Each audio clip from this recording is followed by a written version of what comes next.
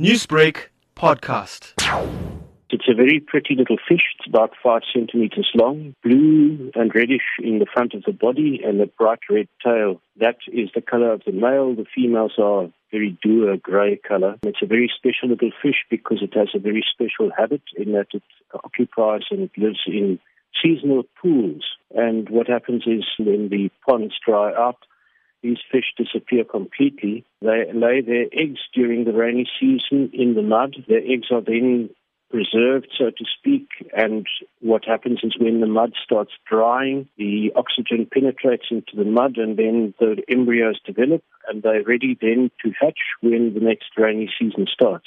This newly discovered fish has quite an interesting name, a name that has been inspired by veteran broadcaster Sir David Attenborough. The one from Serengeti stands out, and that's the one that we've named for Sir David Attenborough. He has made an amazing contribution to awareness of nature and the plight of biodiversity in the light of consistent human pressure and also in terms of climate change.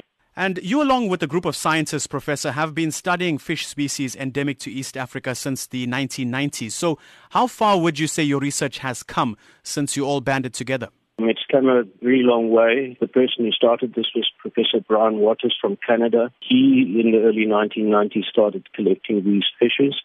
What has happened subsequently is that the team, as we have it now, has formed together with a PhD student and various colleagues. We've now analyzed DNA sequences, but also analyzed how the fishes change or have changed in terms of shape and color patterns and so on. And we are about to also publish a further big study to show how all of the species in this genus are in actual fact related. We also understand that you're looking to raise awareness about the conservation status of these fish species. Why is this so imperative? This group of fishes has been very informative for us to formulate an idea about how the whole landscape has evolved through the East African rift system in Central Africa. These fishes have a very limited habitat in that they occur in these seasonal ponds. And if these seasonal ponds are disturbed by means of agriculture or if they are used for water sources,